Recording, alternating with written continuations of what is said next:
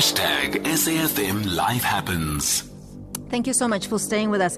I have seen some correspondence by Blind SA compelling, and they're in fact they're getting ready to go to court, compelling the President Cyril Ramaphosa to eventually do something about the Copyright Amendment Bill. Now, Blind SA CEO joins us now on the line to explain to us what the issue is. Jace Naya is on the line. Good afternoon, Jace. Thank you so much for talking to us this afternoon. Thank you very much for that.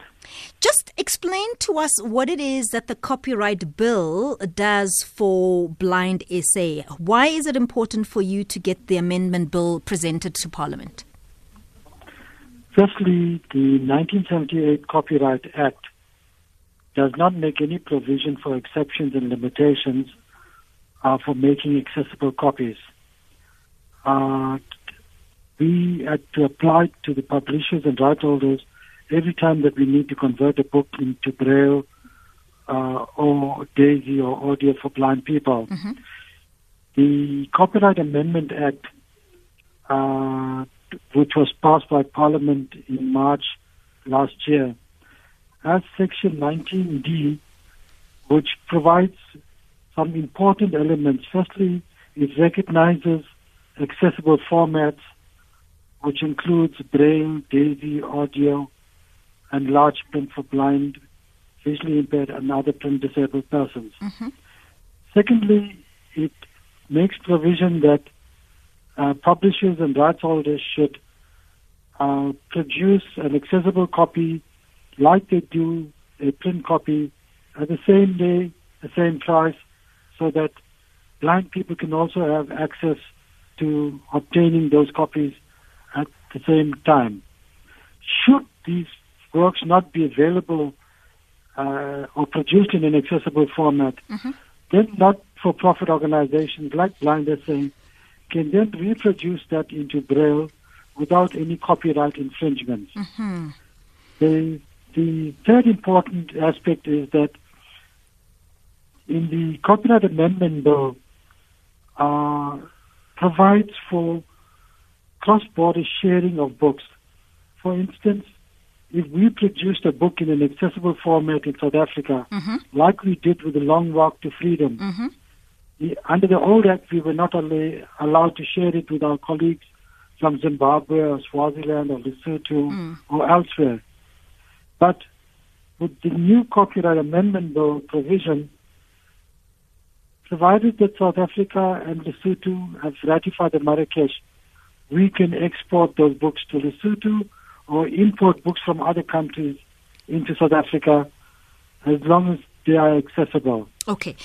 That's interesting, because currently you then carry the cost of the adaptation of a book into Braille, for argument's sake, correct? That's correct. Okay. In the amendment bill, who would then take over that cost? You're speaking about accessibility and making it immediately available. So if there is a book that is printed, let's say it's a set work, you would like it accessible in Braille and other forms for the visually impaired community. Who would then carry that cost if according to the current bill that has been that at least you want presented to Parliament? Yeah. What we're saying is that, and what the Marrakesh Treaty provides for, is that the publishers, like they're producing a print copy, should produce an accessible copy. And blind people would then purchase those accessible copies, like sighted people will purchase a print copy. Okay. So we have no problem if that is made available. When those things are not made available, then we're saying that, non-profit organizations should be allowed to reproduce that for non-profit purposes for distribution to blind people. Can I ask you a really silly question, Mr. Naya? I do apologize if it's offensive. No. Is a copy of a Braille book, for argument's sake, more expensive than the other copy if you were just to purchase it from a shop? Certainly. I think, if you take a print copy, you're printing thousands of copies. Yes. When you're printing Braille, you're printing a smaller quantity of copies. If you take textbooks, we're generally printing them in it about 10 or so. Yes. So therefore, the economy of scale would apply. The biggest cost that we've incurred in reproducing these books is, firstly, we have to retype this entire book into Word. Then we have to convert that using Braille translation software. We have to read proofread the documents in print and Braille so that it is accurately representing what the print copy is. And that's reproduction of a 300-page book, for instance. But that's if you do it, and you are not publishers. I'm talking about those publishers that have actually given given access to Braille books. So they've got a book that they're publishing, and then they've also got a Braille book alongside that. Is it ordinarily now more expensive to buy the same book, but if it's in a Braille form, is it more expensive? And just give me a sense of how much more expensive percentage-wise. Currently. If you take a book, let's say that's about 300 pages, the master cost of producing that book is about 20,000 rand to produce the master. But to reproduce, duplicate one book would cost you about 300 rand. I hear you. So at retail cost is at the moment as we speak much more expensive, and that's part of the issue. The fact that you have to spend more to access a book that is a Braille book. Currently, that limitation means what for instance, students that have to access books for learning? Then you can recall, I was on the station earlier in the year. The Department of Education at that stage had not provided these books for learners at our schools. The majority of our learners do not have captioned textbooks, readers. They depend on teachers to make extracts for them. They depend on other learners to read. They depend on audio copies to be read. So the department eventually has produced master copies for over half of the titles that are required at the schools.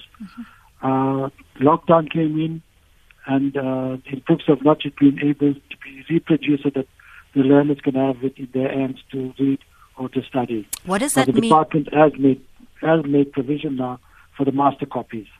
What does that mean now? Because if you've been sharing books, and we now have COVID-19 with restrictions of health restrictions and cleanliness and so on, I imagine sharing a book is not necessarily the ideal position. What are you doing now? It is certainly not the ideal position. Similarly with writing machines or magnifying glasses that low vision users would utilize.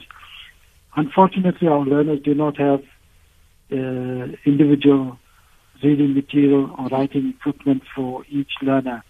They are still sharing. So what we have encouraged the schools at this stage to make sure that the equipment is sanitized more regularly. The children are washing their hands more regularly to try and avoid. Children cannot use gloves to again read Braille, because Braille is the touch. But also, so they have to wash more regularly. But I also imagine that you can't sanitize the page, right? Absolutely, because then the paper will be wet and you can't use it. So it is a real challenge, and therefore the big concern we have at the moment is that not all our learners are back at schools, and the schools have not been able to cope with just grade 7 and 12 in them.